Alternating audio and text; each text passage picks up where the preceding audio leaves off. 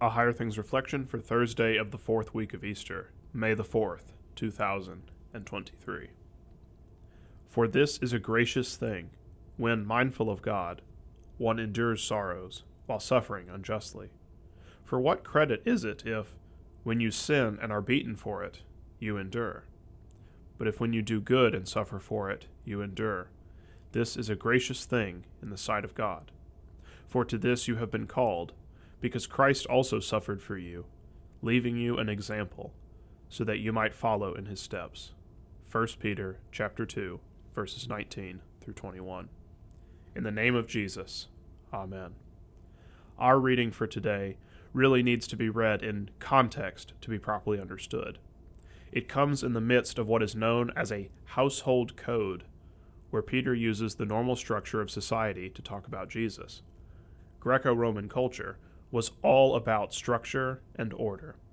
Everyone had their ordained part to play, and if they did not play it, then society did not function. In our case, he is specifically addressing household servants who may continue to suffer unjustly simply because they are Christians. Christianity itself was seen as a challenge to the social order because it was thought to encourage people to act outside of their established roles. What Peter is getting at is that their faith did not change their status in society. Becoming a Christian did not mean that they were free to walk away from a bad situation. They were to continue to live out their roles, even if that meant serving an unbelieving or even an evil master. Their faith did not merit them special treatment. If they suffered because of their faith, it was because of the paradigm that was set by Jesus. His suffering was the model for theirs. Another way to put it would be to say that their suffering was not an accurate reflection of their status before God. The evil that they had to endure was not a reflection of their eternal destiny. This may be an especially hard passage to read in our time and place, where unjust suffering seems to be un-American. The focus of our society is on individual rights and equity, and yet Christians continue to suffer just because they are Christian. Peter's message to the Christians of his time is the same message that he has for you. Your faith has not changed your place in society, but it has changed your place in eternity. No matter what happens here, you have returned to the shepherd and overseer of your souls. In the name of Jesus, Amen.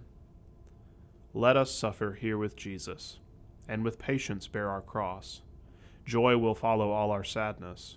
Where he is, there is no loss. Though today we show no laughter, we shall reap celestial joy.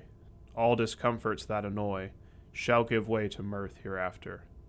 Jesus, here I share your woe. Help me there your joy to know. LSB 685, verse 2.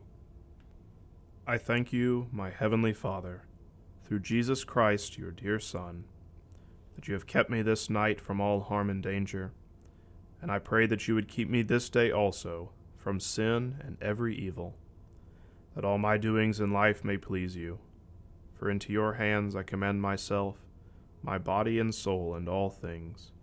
Let your holy angel be with me, that the evil foe may have no power over me. Amen. Our Father, who art in heaven, hallowed be thy name. Thy kingdom come, thy will be done, on earth as it is in heaven.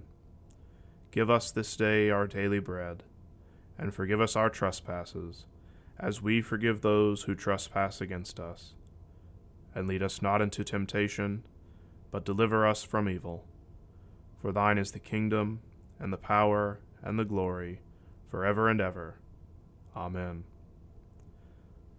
I believe in God, the Father Almighty, maker of heaven and earth, and in Jesus Christ, his only Son, our Lord, who was conceived by the Holy Spirit, born of the Virgin Mary, suffered under Pontius Pilate, was crucified, died, and was buried. He descended into hell. The third day he rose again from the dead. He ascended into heaven, and sits at the right hand of God the Father Almighty. From thence he will come to judge the living and the dead. I believe in the Holy Spirit, the holy Christian Church, the communion of saints, the forgiveness of sins, the resurrection of the body, and the life everlasting. Amen. Can sacred music have meaning apart from words? In Lutheran Music and Meaning, author Dan Zager demonstrates that even beyond the text, there is power and meaning in the very composition of music itself. Dive into the theological meaning in the Lutheran liturgical church service, learning how word and music unite to boldly proclaim the gospel. Lutheran Music and Meaning by Dan Zager, now available from Concordia Publishing House.